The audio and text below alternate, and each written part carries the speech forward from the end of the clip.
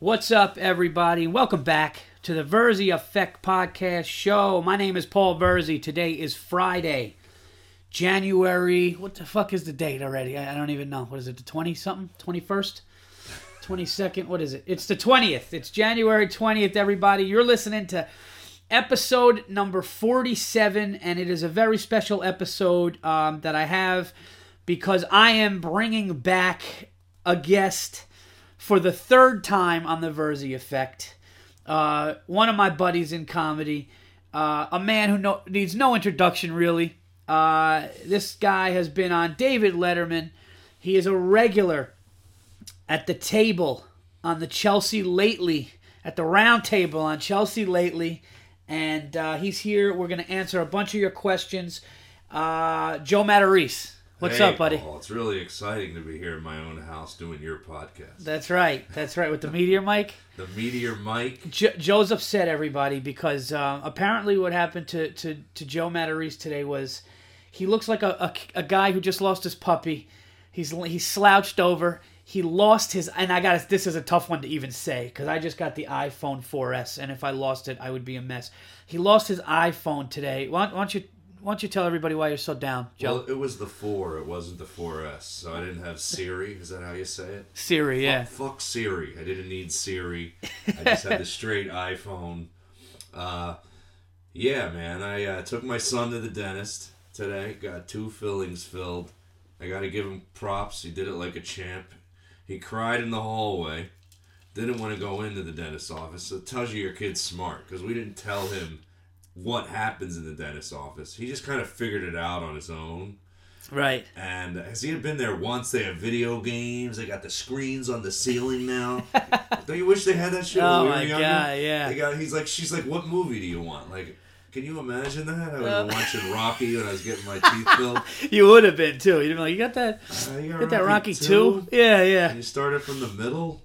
So how did you come about losing this phone? So after my son got the laughing gas, and then he got the fillings filled, and then the doctor said he can only eat soup or ice cream or something. So we promised him ice cream. So we're driving around. Every ice cream shop in America is closed until 11 a.m. Right. It was like 10:30. Right. We're searching, trying to find this rare ice cream shop that'll be fucking open at 10:30 in the morning on a 22-degree weather day. Like, who's getting ice cream, right? So we finally see one, and I go, let me go see if it's open. I run out of the car. I run back in. I go, it's open, but no one's in there to give the ice cream, so we can't go. The store's empty. The store's empty. There's no guy. I could have literally grabbed a cup and just started making my own ice cream. There's no one in there. So we leave, and then we get like 2 miles away, and we're about to go into Bloomingdale's to do a return, and I'm like, my iPhone's gone. And this is a sign my medication must work amazingly, because normally I would have been like, fuck Bloomingdale's, we gotta go back right now and see if this phone is on the ground. Yes, this is the newly medicated Joe MATARESE. Celexa 10 milligrams. I split 20s in half. So I go... You buy the pill cutter? I don't. I split them with my fingers. And it's very uneven. So you get like the 60-40? Yeah, I got 80s and 12s. That's great. 8s and 12s. So I literally actually go in and return the Bloomingdale's return, and then we come out and go back, and it's nowhere. And then I call up AT&T, I call up Mac, and they're giving me, like, what you need to do. Did you set up the iCloud? I don't know if anybody else out there has any idea what they're doing with their iPhone. I don't know how to set up iCloud. I barely understand what my ID is. But it's a locator. They can locate your phone like a LoJack, and I don't even know if I did it right, because when I go into that iCloud on the internet, it just says offline. It shows my phone and it says offline. I have a feeling that's my old phone, my 3GS that I gave back. So I have a feeling that I'm screwed. And then I go, how much is a new iPhone? They're like, it's $550 for the 8 gig, and I had the 16 gig. They go, you can't even get the 16 gig. This is really boring what I'm talking about. But do you have the 16 or the 8 or the 34? He's so upset that he just has to go through it all. Yeah, I was explaining to Paul, I said, if you're a Field of Dreams fan like I am, there's a scene in that movie where Shoeless Joe, played by Ray Liotta, is on the baseball field, and he's hitting balls off of Kevin Costner, and he just stops and he's like, man, I love this game. Getting kicked out of baseball was like having a part of me amputated.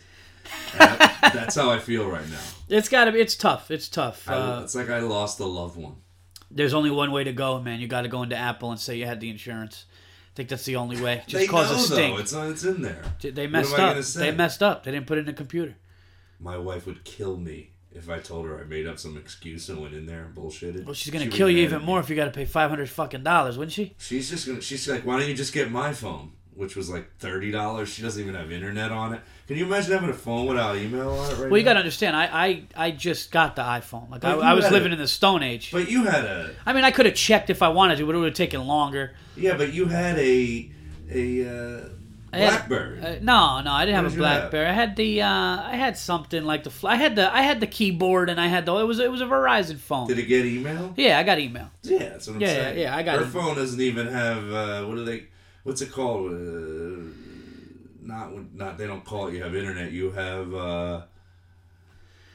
You're using. I feel like we're playing a game show now. I don't know even. What I'm talking about? I don't know. But here's the question. Here's the big question. Okay, the big question is: email Paul if you know the answer to that. I know it's an easy one. Well, here's the question: You're gonna be data. You have the data plan. Okay. All right, go.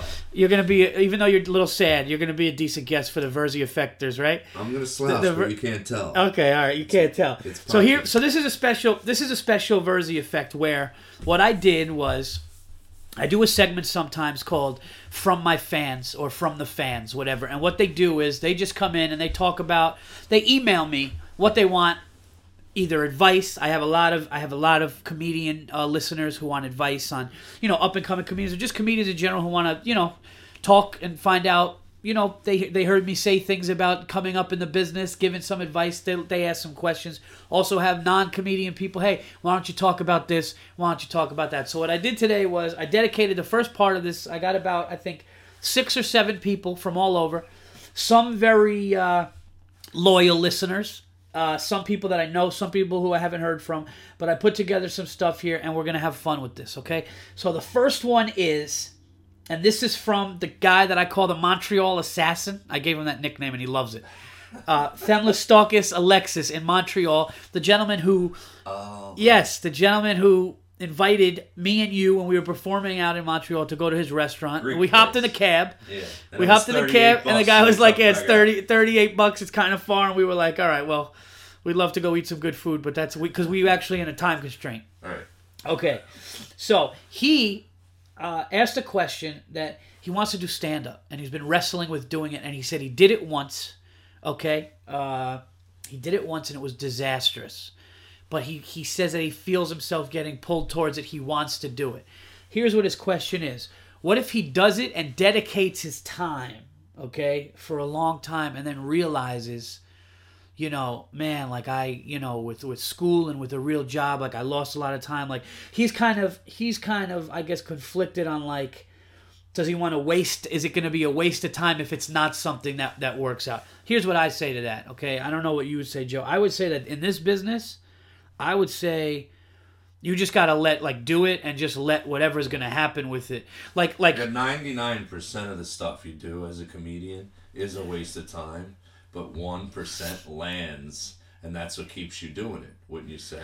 Yeah. That landing every once in a while, you're like, that's a good way to say it. It's kind of like golf, where what the good shot keeps you coming back. Except it's not that you're bombing all the time. It's just that to grow your career, like one or two big pops a year. Yeah. But if you're one of those dudes, it's like, I want to get in comedy, and if I don't get Letterman in the first 10 months, like, there's delusional guys like that. No, what's funny? Delusional guys who think they do well when they don't.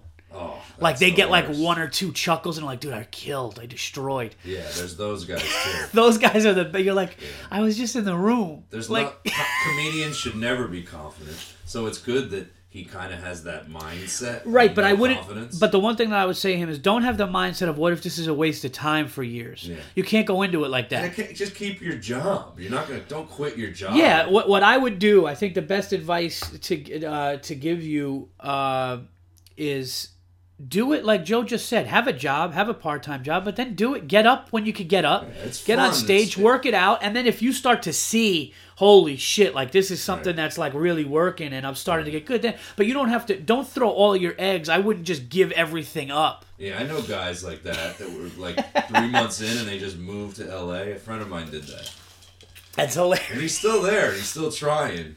But Guy does one open mic. He's like, I'm moving my family. Yeah, but I didn't suggest that. I said, dude, move to New York, or not even New York. Like, move to Boston. Like, I always think Boston's a good place for a guy to kind of start out. I think if you're not going to do, I agree 100%. If you're not going to do New York or LA, the first place to go would be Boston. Boston, San Francisco. Boston, or Chicago. Boston, San Francisco, Chicago. I heard some other places too, like Seattle is really good. And I also, I know some guys, Nah. I would think you're right. I would say there was a couple other places I was thinking because I know people in Ohio, but no. I think Chicago, Boston. Boston's great because Boston, you can hop in the car. You're in New York in 3 hours. So right. if you could kind of get spots and start working it that way. But so keep your day job and just do it for fun and see what happens. Yes. Let's get to the next question. Okay, next question. Hello, everybody. Hello, everybody. Justin Marcus, comedian. Okay. Justin Marcus, comedian from Pittsburgh. I've worked with him at that shithole, the Funny Bone, where Jeff Schneider had plastic fucking seats and shitty food, and couldn't be more negative. But anyway, Justin is a funny young comedian from Pittsburgh, and his question is, and Joe, this is actually really good for you. This is a great question for you too, okay? Because this fits in both of us. But he was talking about Carnegie Hall. And after I performed at Carnegie Hall, do I feel like I need to keep that momentum? Is it something that, of course I'm not going to get content and say, oh, I did Carnegie Hall, but is it something where after you did that? Now, for my listeners that don't know, Joe MATARESE opened up for many years for Artie Lang from the Howard Stern Show. We all hear good news about Artie now that he's clean and sober still, which is great news. Joe opened for Artie, and he did the Beacon Theater, and he did Carnegie Hall. So he kind of knows exactly what I went through in November when I opened for Bill Burr there. So that was a very big night for him as well. And I think you have to perform at Carnegie Hall to know the magnitude of that. Because you've opened for Artie at regular theaters. I've opened for Bill at regular theaters. Carnegie Hall is so separate, and I've talked about it many times. Here's what I feel about it. Can I stop really quick? Yeah, go ahead. Because I also wanted to say, I don't know if this is just because I didn't grow up in New York like you did. Yeah. Carnegie Hall, me opening for Artie there was like really cool, but I think you opening for Bill at Carnegie Hall was something like just like monumental and like unbelievable. To me, it wasn't just another gig, but I have done a million theaters opening for Artie. Right. It was just another one to me. Oh, okay. What made it a little bit bigger is I knew Howard Stern was coming in the crowd, and I was like, oh, Howard Stern likes me, he's going to talk about it. Right. And then he didn't come, and he came late and missed my whole set, but the whole time I was on, I thought Howard Stern was in the crowd, so I was really nervous for no reason. Oh, okay. Well, it's funny. When I did Carnegie, I thought the whole world was going to be there. And you know what? There was a top person from one of the biggest agent in the country was there, which was awesome, and told me I did great, and said some really cool things to me. I don't want to throw people's names and say, but the big guy was there. The big agent guy. Or manager? No, the agent. There was a gigantic agent there, and a big head of Comedy Central was there and said some nice things to me. But other people from networks that I thought would be there weren't there. But it's just it's one of those things where I felt this when I was done that show. I showed up to comedy clubs afterwards, and people were saying congratulations on Carnegie. But I knew when I got on stage that night, they all came they were watching. So I felt, and I still feel this guy's opening for Bill Burr. Bill put him on the Carnegie show. Let's see. And I felt that. But I'm almost at the point where the Carnegie nerves and building up to Carnegie was so intense that nothing... after I did Carnegie, I did an audition for a show, for a festival, and I could give a fuck what they thought of me. It was just because I was just... So now I just go and do my thing, and I'm like, listen... I believe in me, and that's what it. So to answer your question, Justin, I didn't get content, and Joe, you were at a higher level in your career than I was when I did my Carnegie thing. You've done a lot of things since, and you did Letterman before that, right? I think so. I think I did do Letterman before Carnegie. Yeah, you did Letterman before Carnegie, so that was like that was unnerving. You had that going on, but I feel like you know what it is. Comedians are never content. Like you could kill Carnegie, but then the next thing is, Art, I want to be on I want to headline it. Well, my thing is I didn't kill at Carnegie. Opening for Bill Burr is different than opening for Artie. Oh, tell my listeners what you said what happened at Carnegie. This is a great story. There's like 5 people, like 20 rows back, just yelling Artie's name. From in my first 2 or 3, 4 minutes of my set, I just got Artie, bring Artie on. Like that's like bring Artie on. You're like as a comedian, it's like really 2 jokes in, you already want the last guy. Like there's 2 more guys after me before Artie comes on. Yeah, let's just skip those 2 too. Yeah. And just get right to the. Now, who else was on the show with you? Jim Florentine went after me, and then Nick DiPaolo, and then Artie Lang. That's a great show. Yeah, Artie would overstack his shows. To me, if I was a big famous headliner, 1 guy doing 20 minutes. Doing 5. 20. One funny guy doing 20, and that's it.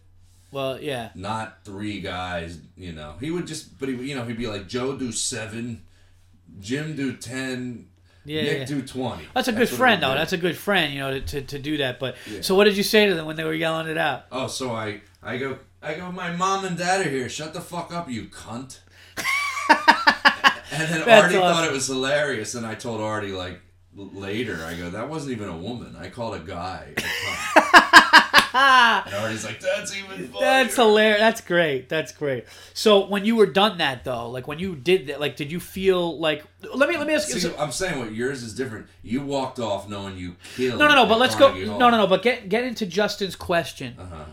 Let's go. Even say Letterman. Okay. Let's say Letterman, Carnegie. Anything that is just a big kind of accomplishment under your belt as a comedian. After that. Well, it's funny. Did you see the movie with Will Smith, Pursuit of Happiness? Yeah. Remember, you love going to movies. But he was trying to make that firm the whole movie. Yeah. The whole Dean Witter. Yeah. Yeah. He was trying to make it, and then at the end of his whole free trial working there, they say they call him in and he cries. They call him in. He starts to almost cry, and they say, "Come back tomorrow for your first day." Yeah. And he gets really happy, and then you hear a voiceover. And he's like kind of excited, and he's walking down the street quietly, like kind of pumping his fists, and he goes, "This is a rare moment for me, but this is happiness. Like he's happy." Yeah. Now that's something that I struggle with is when I get Letterman, when I get Carnegie Hall, when I get whatever I get, there's a second and a half of happiness, and it used to go right to worry. Like I don't. Yeah. You have more of a happy-go-lucky personality where I don't. Well, I mean, no, what I said was I want to sustain it. I want to sustain it now. I want to validate it. So now I want to keep writing and keep getting better. I look at it as like, oh, man, I'm going to really, But I instantly feel that way. You give me Letterman, I do it, I come off stage, and I'm like, I want to do 10 more Lettermans. Yeah. Like instantly. I'm not like, that went great. No. Ooh, good for me. Let's go celebrate. You see me, I could take the day or 2. But then when I go out again, So man, you just got to keep it going. I think you can never be content. So to answer the question, you feel like you want to kill always, but it was so unnerving that I don't. Nothing else fazed me. Nothing else fazed me. If some young comedian or even older comedian, I had some really experienced older comedians say, "Oh, I heard you're doing well," and then watch me, and I'm like, all you could do is what you do on stage. Fuck everybody else. I used to be afraid when like Chris Rock or like if a guy like that would walk in. Now I'm kind of like, man, I think you might like that bit. I want to, right. That's what it is. So you just got to keep going. Okay, next question. All right, so we got. What was that guy's name? That was Justin Marcus. Justin Marcus. Comedian funny comedian from Pittsburgh. All right. One of these, he's one of these, like, he's a sarcastic. You got to leave Pittsburgh, Justin. The fuck out of Pittsburgh. Dude, I told him. You got a big gig on Tuesday in Oil City. No, the funny thing is, sometimes I am with Justin sometimes, and he'll be like, hey, what's going on? I'll go, hey, and he'll just talk, and I'll go, dude, you got to get out of Pittsburgh. Like, it's New York or LA. You just got to get the fuck out of there. Like Chris Rock said, doesn't matter if you're the funniest guy in Detroit. Eventually you gotta move. Yeah. Pittsburgh stinks. So we got Montreal out of the way. We got, I was just calling Justin a sarcastic prick. I know he's laughing right now. Funny kid, though. Joe Massey. I like this guy. This is a comedian, young comedian from New York. I like this guy, man. This is what this kid did. One time I was working at CB's, right? I always talk about this with Joe. And he emailed me and said, say this, talk about this, and we will. I left CB's and I wanted to get up again. So I walked towards the Lantern, the Village Lantern. And I was like, who runs that show? And he goes, I do. And I go, listen, dude, is there any way that I could maybe get up? And like I started saying things that I do. I was like, man, I'm opening for Bill Burr at Carnegie Hall. Like I'm trying to and he was like, no, I'll put you up. And he didn't even care. Like he was just so cool enough to put me up. So I really liked him. So he said, let's talk about Tim Tebow, his toughness, ability, and future. And I'll say this. The Tim Tebow craze kind of came to a halt when they got the shit kicked out of them by the New England Patriots. Like, the funny thing is they did a whole piece on it was just kind of, it was funny. It wasn't funny, but this guy goes to kids' hospitals when kids are dying before the game. Like he flies a sick family member and their whole a sick person and their whole family to a Broncos game, hangs with them before, gives them a gift bag, sends them in the best hotel, like the limo. Okay, dying kids. He hangs with them before taking the field. Then win or lose, okay, goes back and hangs with them again at night, and then he does it the next day with somebody else. Like, this guy is the closest thing to a fucking saint. That, the funny thing is, only in America will people be like, fuck him, building hospitals for kids, pussy. I'm sick of him.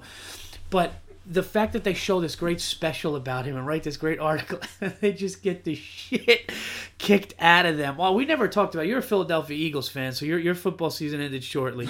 But what was your take on the whole Tebow thing? Did you watch any of Tim Tebow play at all? Oh, I watched the Patriots game. Yeah. That's it. You didn't watch any of those miraculous, you didn't watch that overtime throw against the Steelers the week before when against they beat the Steelers. That. But I'm not an insane sports fan where I watched a lot of Tebow. I knew what was going on. I saw the Saturday Night Live sketch, which was hilarious. I don't know if you saw it. Oh my god, no, not the Saturday Night Live sketch. Oh no, but what about Jimmy Fallon doing T-Bowie? I never saw that. Oh my god, he does David. It's ridiculous. Okay, the Saturday Night Live sketch was hilarious, where Jesus comes into the locker room. Oh yeah, room. No, but this was one of the most. Oh my god, T-Bowie. T-Bowie. He goes, Jesus Christ to Tim Tebow. He goes, please leave me alone. It is unbelievable. It is vintage Fallon, and he nailed it. It's unbelievable. You got to see it. Tebow. Anyway, this is what I think about Tim Tebow. I think he's one of those special individuals with a lot of ability. I think they love to watch him lead. He's a leader. Unfortunately, I just don't think Tim Tebow has the tools to be a really good pocket NFL passer. I think he can obviously make throws. I got to a huge argument with Bill Burr about it. When they beat the Steelers, I was like, it's legit. I wanted to believe so bad. And, Burr he killed me. You're better than that. What are you kidding me? The Steelers aren't healthy, and he's throwing a single coverage because, all kinds of stuff. And he's like, listen, the guy had a good game, but here's the thing. Tim Tebow can maybe play another position in the NFL, but unless he really learns in the offseason how to stand in the pocket and throw, he can't do it. Right. I think he's got a bright future in the NFL because I think he'll do something somewhere. Listen, but he's the type of guy, he's so special that he may be able to learn it, but right now, it's only going to go on so much. You can't play a really good team and run the wishbone or the option every play. But I'm rooting for him because he's a good guy, and it was fun to watch. And it gave people hope, man. It was funny. Some people were like, "Hey, man, I got this Tebow mania. I'm watching the game." People that never watched football before. That's what this guy did. People that were just like, "Man, this is a good dude." Every player should go do stuff like that. It's funny that. Well, somebody was like, Tim Tebow's getting all the attention, but Troy Polamalu on the Pittsburgh Steelers is more religious. Troy Polamalu is an orthodox. He's like an orthodox. Yeah, no, it shouldn't be religion, but that's what I think it's because he's so out in the open with his praying and slapping the grass and pointing up to the thing with everything that it all goes on him, which is a little annoying. That's one thing that's a little annoying. And I always said Jesus doesn't not like the other team. And he even says that, though. He's like, what's funny, though? He goes, I don't want this attention. They brought it to me. But it's you're praying in the end zone every game, by yourself. You're gonna get attention. You're wearing rosary beads in the huddle. You elevated. All right. Then Joe said, also talk about the SOPA. You know what that is? No. That's great. So I'm having a very hard time. I guess I no, caring about anything right now on my phone's laying somewhere. But go ahead. That's go hilarious. Ahead. No, I can't stop thinking about it. I'll be honest. That right is, here in the middle of the podcast. That is so. Get my mind off my stupid iPhone. All right. SOPA. The SOPA is like an act that they're trying to. It's gonna knock out like basically you can't watch porn it's gonna just like any online thing. Like, it's just a privacy act of, like, online, I guess. They're just basically trying to... But it's not going to... I don't think it's going to go through. But that's for the next question, because the next question is basically politics and that. So, that's your Tebow thing. Joe, thanks for the question. Good seeing you the other night, buddy. Mike Mancini. This guy, I used to live... His parents used to be my family's landlord in Westchester when I went to elementary school. They lived upstairs from us. He's from New York, and he says, talk about politics and the SOPA. Oh, here's the thing. Apparently me and Joe don't know enough about the SOPA. We just know that it's something that can, like, fuck people when it comes to, looking at shit on the computer. But what do you think about this politics, Joe? About everything going on in the... have you watched any of the Republican debate? No. You know what's pretty cool, though? I'll say this. Say what you will about Newt Gingrich... Okay, he did what he did to that CNN. What's it called? What do they call the debate person? The moderator? I don't know. The moderator. You know the moderator, right? The person that says. I know what you mean. I saw this. Newt Gingrich's wife said, his ex-wife said, he approached me. She's trying to kill him. She's trying to kill his campaign. Just trying to end him being president. So she goes to CNN. See, this is sometimes women, dude. I'm not trying to listen to the women listeners out there. I'm not trying to be like mean or sexist here, but like I don't know if a dude would go that. Like I think a woman has more like I'm gonna ruin that person than a man does. Like I really do think that a woman has more of that. Like really take it to the limit. You know. Right. His ex-wife, who he was with for years, goes to CNN, sits down with them. Gives an interview and says, Newt approached me and said, I think we should have an open marriage where he can kind of do what he wants on the side. And she goes, that's not a marriage. And he goes, well, the girl I'm with, she doesn't care what I do. Like, that was his argument. It was like, she's cool with it. So, the what is it called? The debate moderator opens the debate last night. I saw this, and I thought this was awesome. And he goes, Newt, there's been some reports, your ex-wife has said some things that you've approached her with. Would you like to discuss this? And he goes, no, but I will. And the place just goes nuts. And he goes, I actually think it's despicable that you and CNN would open a debate with something like this. He goes, I have daughters that were trying to call up or trying to write to you guys saying, please don't bring this up. And you guys, he goes, I think it's absolutely despicable during a presidential, and he just like did it. And then it gets even better. Then the guy goes, well, it's not just us, other people. He goes, John, don't try to get out of it. CNN was the first. You guys opened, this is a CNN debate. You opened it. Don't try to get out of it, and just wrecked them. And it was so nice to see because all these it was great, dude. Just all these epic. All these politicians, man, I don't know, all these politicians, it's just amazing. You run for president, they find shit. They just, oh my God. They're like, you jerked off in a bathroom in senior year in high school. What do you have to say to that guy? It's just like, You did a whippet off of the toilet seat. 11th grade with Steve McMiniman. We have here that an ex-girlfriend... $11 for a whippet? You said a whippet. That's hilarious. That's what they were called. What are they called now? I don't. You know what a whippet is? Yeah, but just the way, just like the way you landed it was good. Nitrous on my mind. Oh, that's funny. Yeah. So Obama's not going to get reelected. No president in history has ever had the economy be this bad and have numbers drop the way he hasn't been reelected in history.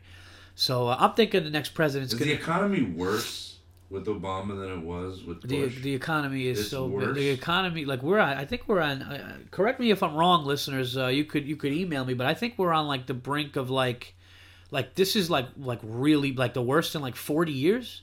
Like this is really we're in some. The economy is bad. Dude, foreclosures in Westchester. You live in Westchester? Yeah, I know it's bad. I'm wondering if it was worse now than it was. Oh yeah, I think. Bush was. Oh yeah. Yeah, it definitely is because they were I know people in 2011 that sell houses that said it was one of their best years. And I'm like, how is that possible? Where? Not New York. Yeah. In New York? Yeah. There was an article in the New York Times this past week.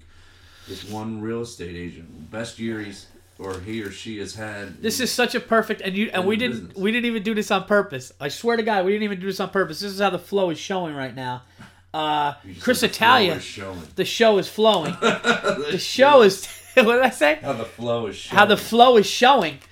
Yeah. So basically, on politics, I think Romney's going to be the next president, and they're all lying pieces of shit, and that's it.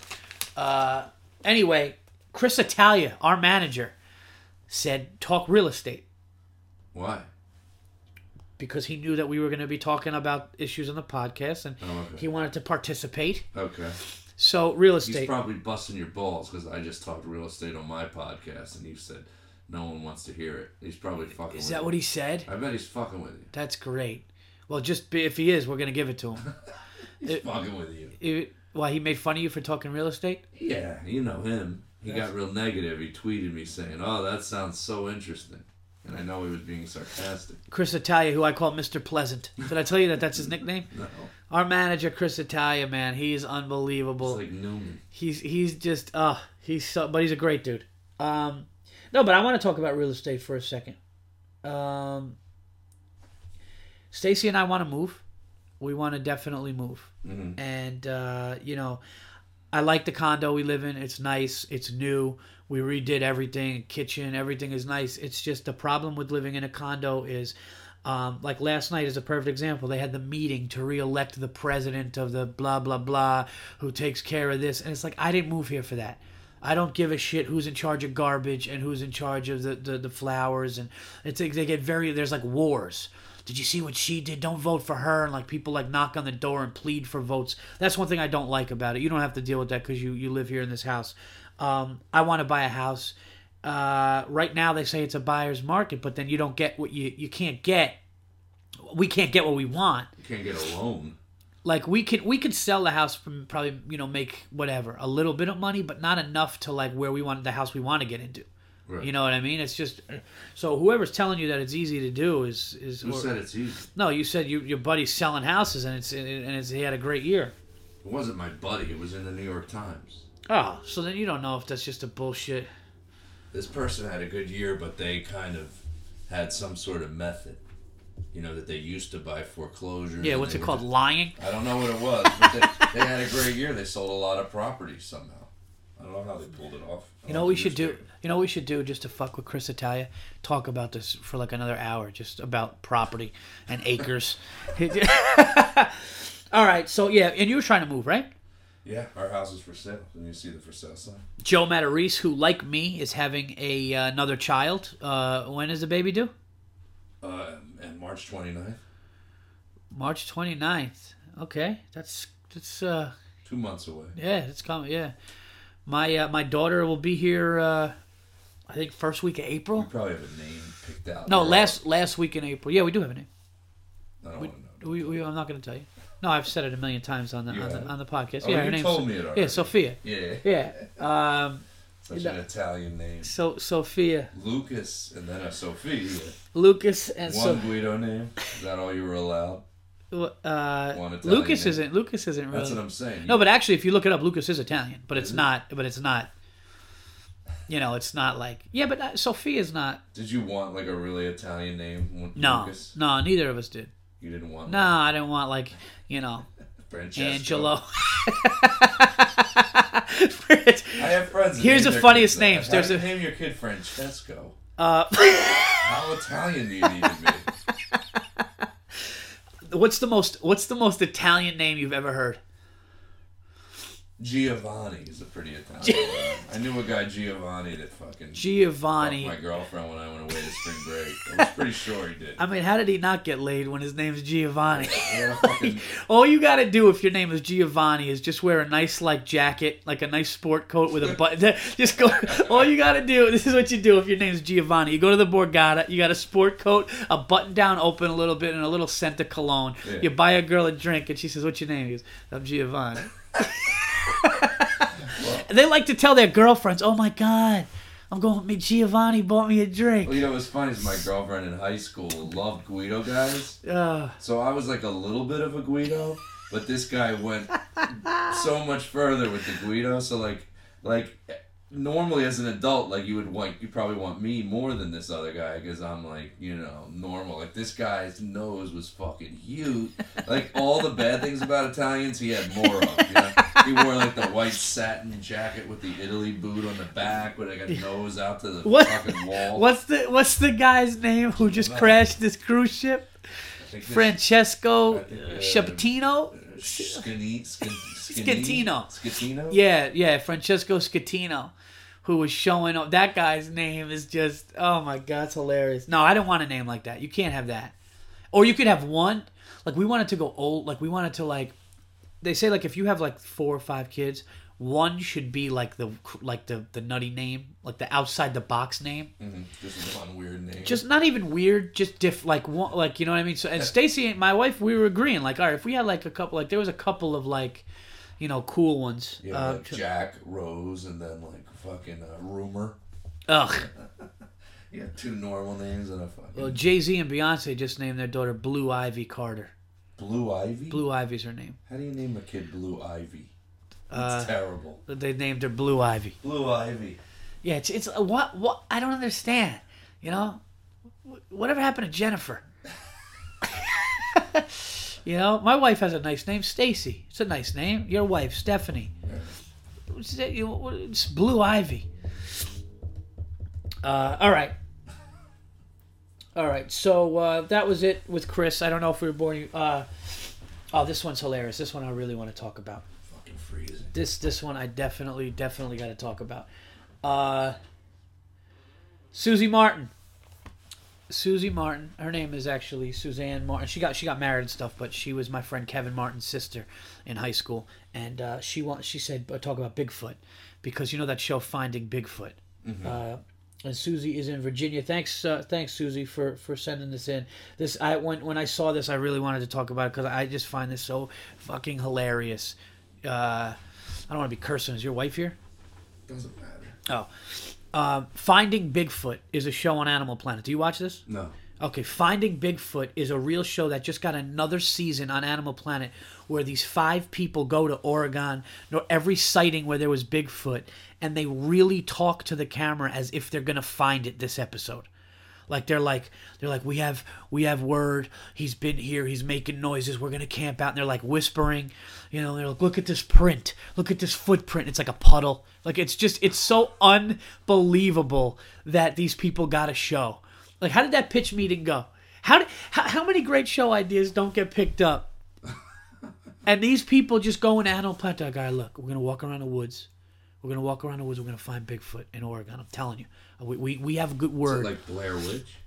No, it's just like they're like, you know, they get the infrared goggles and you see it all green, and then they'll be like, all right, we're gonna make a noise. Be quiet. And one will just make like the Bigfoot like call, like they'll do something like this whole thing, and then all of a sudden you wait. And then, like, in the distance, you'll hear something, and they go, that's a squash. That sounds like a squash. And, like, they're really... And then all of a sudden, like, it builds up to music and then goes to commercial. Right? You come back from commercial, and they're like, look at these prints. Look at these prints on the bark. That is a hand of something over 8 feet. And it looks like birds pecked at it. Like, it's the most ridiculous... There's people here... And Joe, you know you've been in comedy for forever. You know how many people have great ideas, show ideas. These people got another season. These people are getting paid. They're walking around the woods. Is the show good?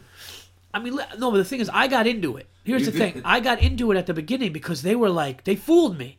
They were like, yo, they're in Oregon. They showed like this guy's footage on a boat where they saw something. Like, we're going to go here tonight. See, that's how they sold the show. Yeah, but no. But then now, like, it's the same every time. Somebody else believe. No, it has to be. No, but it has to be canceled. What did you say in the meeting? What did they say in the meeting? What you just said. I'm selling the show right now. This thing is alive. Look, maybe they had some sort of almost fucking proof. No, but they got no. And somebody made a good point. Somebody goes, if they find Bigfoot, it's going to be such international news that they're not going to wait for the show to air that episode. Did you ever hear? Right? Did you ever hear Mitch Hedberg's joke about Bigfoot? No, what was it? Because did you ever think maybe Bigfoot is just blurry?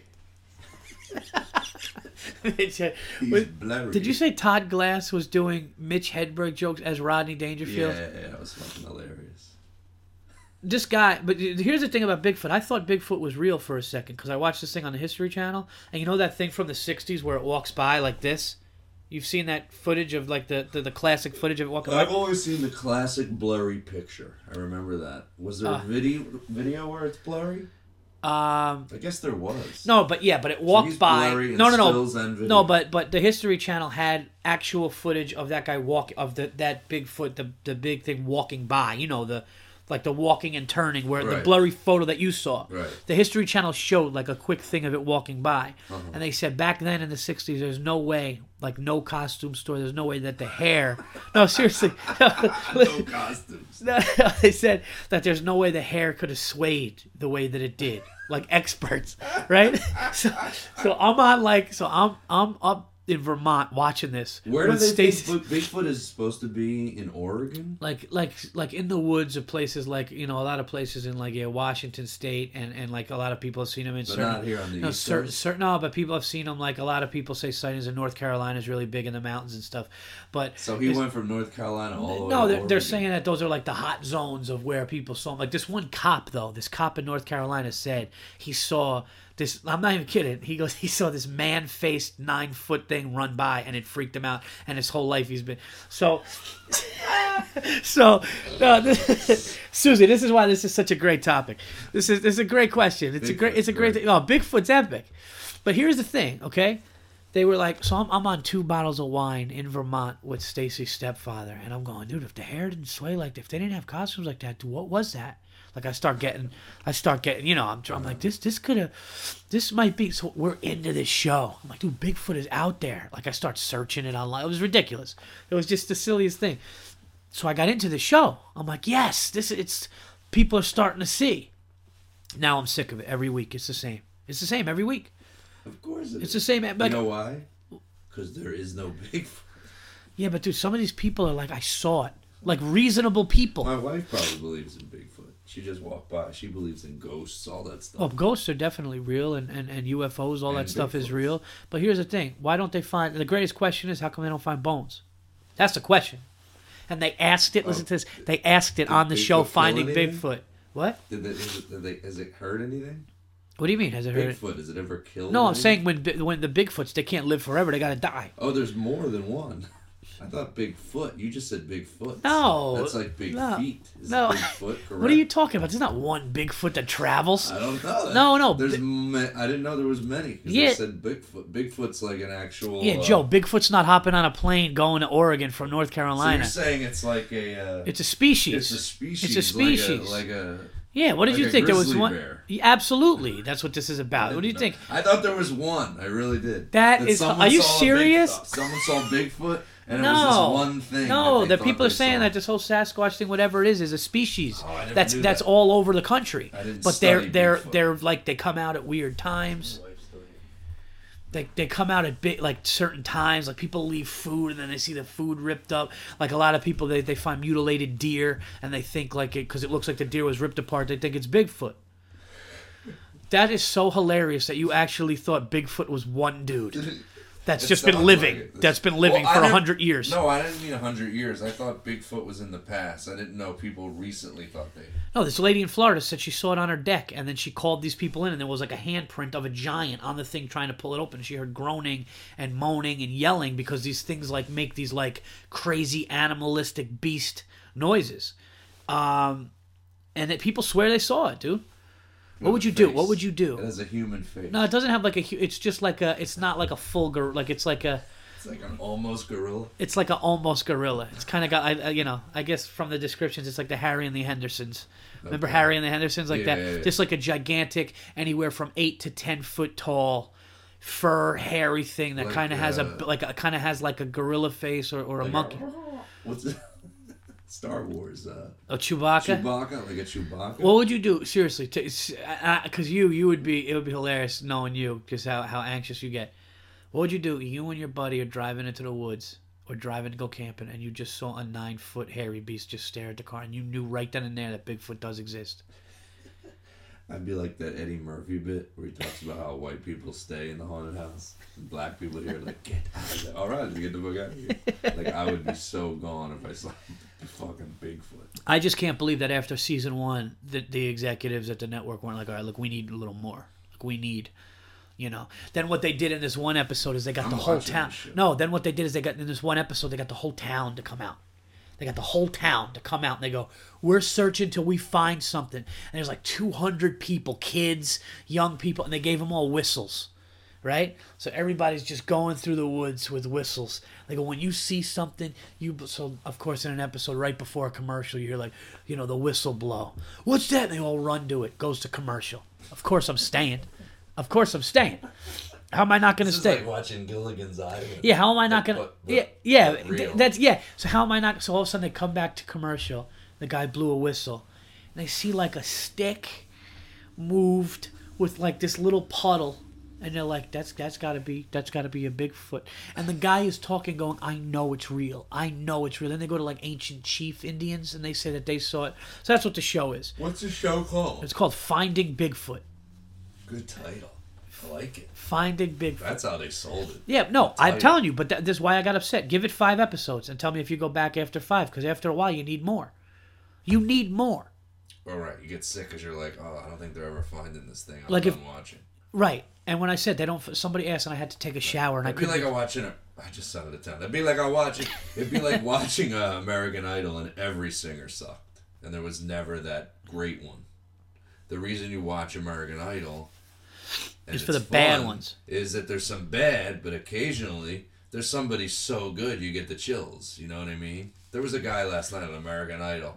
Holy shit, dude. He was unbelievable. Yeah. This guy was playing the guitar and singing like I'd never seen. He was unbelievable. Like, maybe it's me, but all these singing and the voice, all these singing and the voice in American Idol just don't impress me.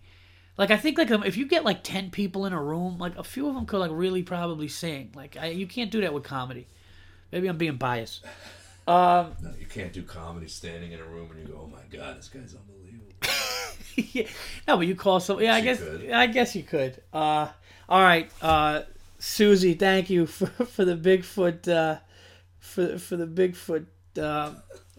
topic for us. What was their actual question? Just talk about. No, Bigfoot? I said, what any topics, and I guess I made some comments about how the Bigfoot show is ridiculous and like how long are they going to keep it on the air? And what did she so say? She just said, I said, topics, and she said Bigfoot, and it was killer. She wanted more. It was killer, yeah. So it was good. So the last question now comes from. I need more Bigfoot. The last. That's hold on. That's I need more cowbell. Yeah. I need more Bigfoot. Okay, this one is Katrina Spears in London. Originally, if I got it right, originally from Illinois, she's in London. And she says that my female listeners would like to hear this. Why don't I talk about being a single... Why don't we talk about... female listener. Well, yeah, her. One. Her. Yeah, your female listener... She said your female listeners will love you. And but I said I was going to talk about it. So... She said, why don't you talk about being a broke, or what it must be like to be a broke single parent. I don't know if she's talking about herself. A broke single mother, who's trying to keep up a house, but, it's hard to do. And, it's just really, it's a really tough thing to do, to keep a clean house, raise a kid, be a mother by yourself. I don't know what that's like because I could say this. My parents got divorced. I don't know about your parents are together. My parents were divorced when I was 5 years old, and my older brother and I lived with my mother. And I remember one apartment we lived in was a single bedroom apartment. My mom literally slept on the floor in the living room and gave me and my brother the big room. And to us it was huge because we had this big like living room and we had this like gigantic bedroom. But then after that it was just a kitchen and my mom slept on the floor. And it was just one of those things where I was too young to really understand what my mom was going through. Mm-hmm. But listen, I give credit to anybody. You have a son and one on the way. I have a son and a daughter on the way. I couldn't imagine. I could not imagine having to do everything in my life, my career, keep my house clean, take kids out and do it alone. That's, for however hard people think they got it, dude. Could you imagine if it was just you? No. That's one of the hardest things ever. I always tell people when you have a kid that going to work becomes going on vacation. Like the easiest thing to do is go to work once you have a kid. You know what I mean? I remember one time it's not even work. I remember one time you told me you had your son for the first week alone. Remember? You were like, I have my son for a whole week alone for like the first time, and you were freaked. And he wasn't even young. Probably. Yeah. He wasn't even young then. I mean, it was like he was talking and everything. So I couldn't imagine like going food shopping would be the hardest thing ever with like a couple of kids. Three kids or something, and they're young, and you got to get back to the house and put all the food away while they're just going fucking crazy, and you have no one to help you. Oh my God. Feed them. Oh my God. And then go to your job too. Oh my God! Dude, I took my son to the supermarket one day, and I was like, I can't do this. Is the most work." Oh, you don't do that? No, like I took him to the supermarket alone. Stacy was doing. I don't know if she was. I do it myself every week almost with Luke. I go to the supermarket with him almost once a week alone, but like it'll be just for quick stuff. But like when you're in there for a while or have to go to 2 stores, he doesn't want to sit in a cart. Then he wants to sit in a cart. Then he runs to something. Then if you put him down, he starts sprinting. You know, so it's just unbelievable. The amount of energy. Take off in the supermarket. Oh my God! It's amazing how quick they can become invisible. You're like, gone. No, but how about how like happy to sad when you don't get him the toy? Oh yeah, my son now goes, "Can you just take me down the toy aisle? I just want to look at him." He goes, "I don't want anything. I just want to look at him." That's so great. So then he just starts looking at him. Oh, is that the? Oh, let me see that one. And then I gotta hand it to him. And then smart. He gets you. Yeah, he tries to trick me into buying him one. I'll say this, man. I gotta say this, and I mean this, and this. I don't know how a lot of male listeners on here are gonna take this, but I think women are stronger than men in a lot of ways, man. I really do. I really do. I hear you. I think women are just have the more patience, and they get like this inner strength when it comes to like patience and like dealing with stuff like that. Like men are stronger differently. We're physically stronger. You know, we're logical. They're more like emotional. So there's differences with men and women, of course. But I think when it comes down to like, if you give a guy 2 kids, and you said you got to go full-fledged food shopping for the whole house with a 3-year-old and a 4-year-old, go. And then you took a woman and you said you got to go, shopping, same thing, a 3 and a 4-year-old, woman's dealing with it better, I think. Yeah. Because the man's just going to like be like, I can't, like we That's why the movie Kramer versus Kramer came from. It was the opposite. Another movie I didn't see. You didn't see it? No. Well, the wife bails and leaves, and then Dustin Hoffman has to raise the kid on his own. Wow. For like a couple years, and then she comes back and says she wants the kid, and then he fights her. Does he win? You may tell you what happens? Well, I'm sure he won. I mean, he won a He won He won an Oscar for that, didn't he? I can't remember because I saw it so long ago, but I think she bails and decides, she thought she wanted a kid, but she sees what it entails, and she realizes I think he would be better with the dad. So she leaves. So then you're feeling bad for both of them at the end of the movie. So the wife thought she wanted a kid, and then she can't get then she realizes no, and she's not getting a kid, and now you feel bad for the mom, even though she abandoned her kid. She's still not getting her kid. Being a single mother. I'm really boring on this podcast, by the way. No, you're not. No, you're not boring. You're in your own head. You're in your really own head. In my own head. You're in your own head, I'm thinking about those spots on the ceiling. Did you see those? I think it's leaking in here. No, dude. You wipe those down, dude. Yeah, but that you get those. You got 2 drops, dude. I know, but I got a new roof up there. Where's that water coming from? And there's some over there too. What is that? All right, now you're getting boring. Let me finish this. You were doing good until you went. Yeah, I thought the Kramer versus Kramer thing was good, and then you jumped on your own back. No, but Katrina, if you are a single parent and you're doing that, we commend you. That's no joke. I don't know how many children that you have, but just keep your. Just keep your head up and keep doing what you do, man. And your kids are going to really appreciate you later. They know that their mom went through hell. They're going to know when they get older, holy shit, mom did this? When they reach, the age of, like, reason to understand what's going on, and they go, wow, man, mom did that. That's awesome, and your kids appreciate it. And like Joe said, man, we remember everything. I'm 5 years, I was 5 years old, my parents got divorced, and I recently told my parents certain things that they did that was unacceptable. I just had to. How funny is that? And I know You it just sounds. remember? No, I was just like, Your now mom that and dad, or like your dad? just no, like I literally said to both of them at one point, like recently, and it was like a serious hard thing to do, but I had to. What was just it? because you know what it is? I'm a spiteful dick sometimes, but like there are certain things that you need to know, and I was like, I know this sounds crazy, but I was like, I love them. We have a good relationship, but they can't die unless they know. Like I can't allow. Before they die, they need to know this shit. And I was literally like, what you did, we were young, and the way you said this, and the way you were selfish, like a young kid and not realizing you didn't put your kids first. I kind of basically told them both that, and they both were like, they both apologized and said that they did the best they can, and I said, well, it wasn't good enough. No, I'm just kidding. No, I didn't say that, but I'm just. You gotta. I'm the type of person, man. You gotta let it out there. I I dread the day when my kid comes to me and goes, "Remember that time you did that?" And he's pissed at me. Well, that's gonna suck. Well, listen, everybody does the best they can, and everybody makes mistakes. But there are certain things that I couldn't let go. And I'm not talking anything bad. I'm not talking anything like abusive. Just things that were selfish, things that just weren't cool. Right. And and they were young, so you got to understand that too. But I just, I had to say it. So, good luck to you, Katrina. Thanks everybody for all the topics. I'm going to do this once in a while. For the most part, it's just going to be the regular podcast. But thank you for everybody who. I think your podcast shouldn't be called the Verzi Effect. It should be called Hello Everybody. Hello Everybody. Themla Stalkus, Alexis in Montreal, Justin Marcus in Pittsburgh. Joe Massey, New York. Mike Mancini, New York. Chris Italia for being sarcastic with the real estate. Susie Martin in Virginia. And Katrina Spears in London. Thank you. I really appreciate all you guys listening. And we'll finish up. We have 3 more quick segments here. Movies. Perfect Joe Matarese is here. How long have you been going so far? I have. We're all, not at an hour yet. Close. Really? Yeah.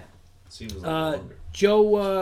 Jesus, Joe, fucking for you. This guy is so miserable. And upset about his phone. It's killing me, dude. Like it's the money's killing me. Like if I just had money, I could just go buy a new one and sync it right up. Boom, done. To know I don't have the money and like what the hell do I do? Like have no phone? I'm going to LA Monday for 4 days. I can't do that without it. I'll lose my mind. You'll work something out. Just hang on. Try to not be a shitty guest for another 10 minutes. Contraband we saw with Mark Wahlberg. Liked it. Thought it was really good. I had a good surprising ending. Joe went in with low expectations. We saw this together after you did the Levity Live Room. Really low expectations. Because I did the... No, because Joe wanted to see... 66%. No, Joe, first of all, you care way too much. You care way too much about reviews. And sometimes you have to care about reviews. Like if it gets a 25% approval rating. But here's my question to you. You wanted to see Mission Impossible. What? I didn't... Look, here's the thing. I didn't want to see Mission Impossible. Oh, okay. Because I was going to say... You wanted to see a movie, and I saw like everything good that was playing at that theater. Right. Except for Mission Impossible and Contraband. And then I saw Mission Impossible had 90% approval rating, and then Contraband had a 60% or something. So I was like, well, if we only have 2 movies to pick from, let's pick the one that everyone's saying is good. But what about Mission Impossible's coming attraction was even remotely appealing to you? Oh. Nothing. I don't like those movies at all. Did you like the harness on his back when he ran down a skyscraper 30 stories, running down it? I don't like anything except Jeremy Renner's. He's good. Like he's good. He's really good. He was good. He was great in The Town. He was great in some movies. But you know what? I thought this was going to be a typical Mark Wahlberg. What do you think? You the only guy with a gun? Like I thought it was going to be that. But you know what? The ending was good. Wasn't like explosions. Good movie. It wasn't explosions. It was actually, there was a really intense scene with his wife. I thought that there were some really like sit on the edge of your seat intense scenes with his wife that kind of made you go, wow, that just happened. I learned stuff. I actually learned stuff in the movie about what it's like to ship things. Right. Because, those boats that go. What the rules are. How they inspect it, how they go to port. They have to inspect all of those big tin, those big tin things. So I learned something that way. And I guess it was really big on drugs. I guess in real life, drugs were a big part. Guys would go on these boats and put things, come through on those things, and they would put them in these secret places. Yeah, secret hiding spot. So you know what's funny? The guy who was the head of the newspaper in Superman was in it, and Joe goes, "That guy's in everything." You know, the guy who was the captain of the boat. He was in Superman? I mean, Spider-Man. Oh, okay. He was the head of the newspaper in He Spider-Man. was in Juno. Yeah, he was in Juno. He was in fucking everything. Yeah. So, he was a baseball player and For Love of the Game. I know everything. That guy's been a lot, but he's good in everything. he was a baseball player for the love of the game? He was in that. He's the coach of the team in that movie. Did you see For Love of the Game with Kevin Costner? Yeah. That guy's good. Great mustache too. It's so thick. Oh, he's got yeah. But no, see the movie Contraband. You won't be. I think it got 50% on Rotten Tomatoes with the critics, but I think it got almost 70% from the audience. I liked it. Check it out. The ending is a little different. Okay, we got sports and unacceptable. Sports is 2 games this week. The New York Football Giants. That's at what time on Sunday? That's the last game. Sunday at 6? 6:30. Okay. The New York Football Giants coming off that unbelievable. I was pacing around my living room like a middle linebacker during this game. They almost blew it for us. The refs, I don't know if you saw the game, the refs blew a non-fumble call, which even the NFL came back and said it was unbelievably a terrible call. And it seemed like they're doing everything to make the Giants lose this game. I was panicking. Defense was great. Eli was great, and we beat them up bad the whole game in Green Bay. The 15-1 Green Bay Packers, 15-1, Joe. Green Bay Packers, best offense in the league. Giants go in there, take care of business, and are 1 game away. I wonder if Aaron Rodgers lost his iPhone that day. That's why he played so bad. So you're the type of guy you could do like if I lost my iPhone and then had to perform right now. I have to perform tonight, and I'm worried about it. Yeah, but like what? Just talk to the crowd about it. Like what? You're gonna get a phone. You know what's gonna happen? I'm gonna tell you what's gonna happen. What? You wanna know what's gonna happen? You're gonna end up getting another phone, really good phone. Not an iPhone. Not an iPhone. Look! He's panicking, folks. I don't know how to use anything that's not an iPhone. No, you'll get all the things that the iPhone will be able to use, and then you'll get an iPhone eventually again. That's probably what's gonna happen. Oh. No. Losing my iPhone was like having a part of me amputated. The AFC Championship game is the Baltimore Ravens going into the New England Patriots. Will the defense shut down the potent offense? And when's that game? That game Saturday? is no. I think they're both Sunday. Oh, they are. I think they're both Sunday. I think one's at like 1 and the other one's at 6. Who do you like in the games? I know you're not really concentrating the way I'm concentrating, but you know. I am. I've been watching them. I think. You think Baltimore's going to beat the Patriots? No, I do not. I don't either. I watched Brady in that last game, and Yeah. I almost got clear stuff on the tip of my dick. Like that's how good he was playing.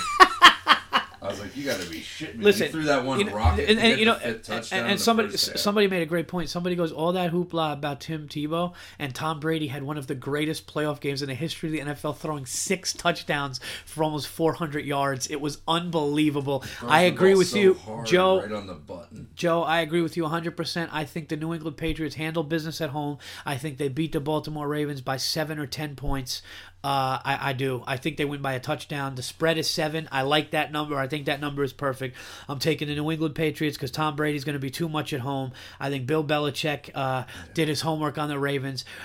Here's what I'll say about the NFC Championship game, completely being not biased, and I'll say this. I picked the Packers to beat the Giants last week. I was way more worried about that game than I am this game. I'm really glad the Saints lost. Nobody was going into New Orleans to win. San Fran took care of them, which lets us go play on grass, play outside. Our defense is playing unbelievable football right now. I think Alex Smith, the quarterback of the 49ers, I can't see him going to a Super Bowl. I think the Giants are too hot right now. I think Eli Manning is playing at a high level. I think the Giants smell another Super Bowl. And I think they're going to go in there, and I think they're going to handle business. I think they're going to beat San Fran. Again, I think the Giants will beat San Fran by 7 to 10 points. So I'm taking the Giants and Patriots to have a repeat of the 2007. It's funny, if the Giants go, they're rematching because they lost the Super Bowl in 2000 to the Ravens, and they won the Super Bowl in 2007 to the Patriots. So if the Giants go, they're playing somebody that they played in a Super Bowl in the past decade. Or whatever, 12 years. I'm taking the Giants. Who do you like in the San Fran Giants game? I like the Giants in that game. You do? Yeah. For all the reasons. The Giants are just hot. Like clicking at the right time? They're like the St. Louis Cardinals in the baseball playoffs. A lot of people actually compare them to Green Bay last year. Oh, really? Well, this is what the Giants did in 2007. You get hot the last 5 games. But Green Bay had a good season last year. Yeah, but they really But the Giants had a shitty season. Think about it. The Giants had a very inconsistent mediocre season and clicked at the right time. Yeah. San Fran's got a good defense. It should be a good game, but I like Eli. Did the Giants win the Super Bowl in 2007 as a wild card team?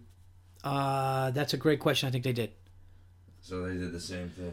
No, yes, they did, because the Giants had to go to Tampa, to Dallas, to 4-degree weather in the NFC Championship game in Green Bay, and then play the undefeated Patriots. One of the greatest runs of in playoff history to win a championship. I think that experience will help Eli late in this game. So I'm taking Giants, New England Patriots. You leaned into the mic for that one. Yeah, I had to. And the world of sports, what can I say? That's it for sports. The Knicks are shitting the bed again like they always do, and I can't get excited about them. So, folks, finally... Sixers, I hear, are playing great. I'm not a basketball fan. My brother goes, you probably don't even know. The Philadelphia 76ers are playing some really good basketball with a young team right now, and I don't want to talk about it because they beat my Knicks the other night at the Garden. The Knicks lost again to Phoenix at the Garden. They lost 4 or 5 in a row with all this new talent, killing me. This is going to make you more depressed. The Giants, Patriots, Super Bowl, and the Patriots just kill them.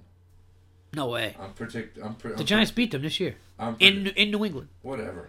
I'm predicting the Patriots to win the Super Bowl. I predicted Green Bay to repeat in the Super Bowl against the Patriots. I guess the Giants will take the place of that. I predict that's going to be a crazy game. Brady's too good.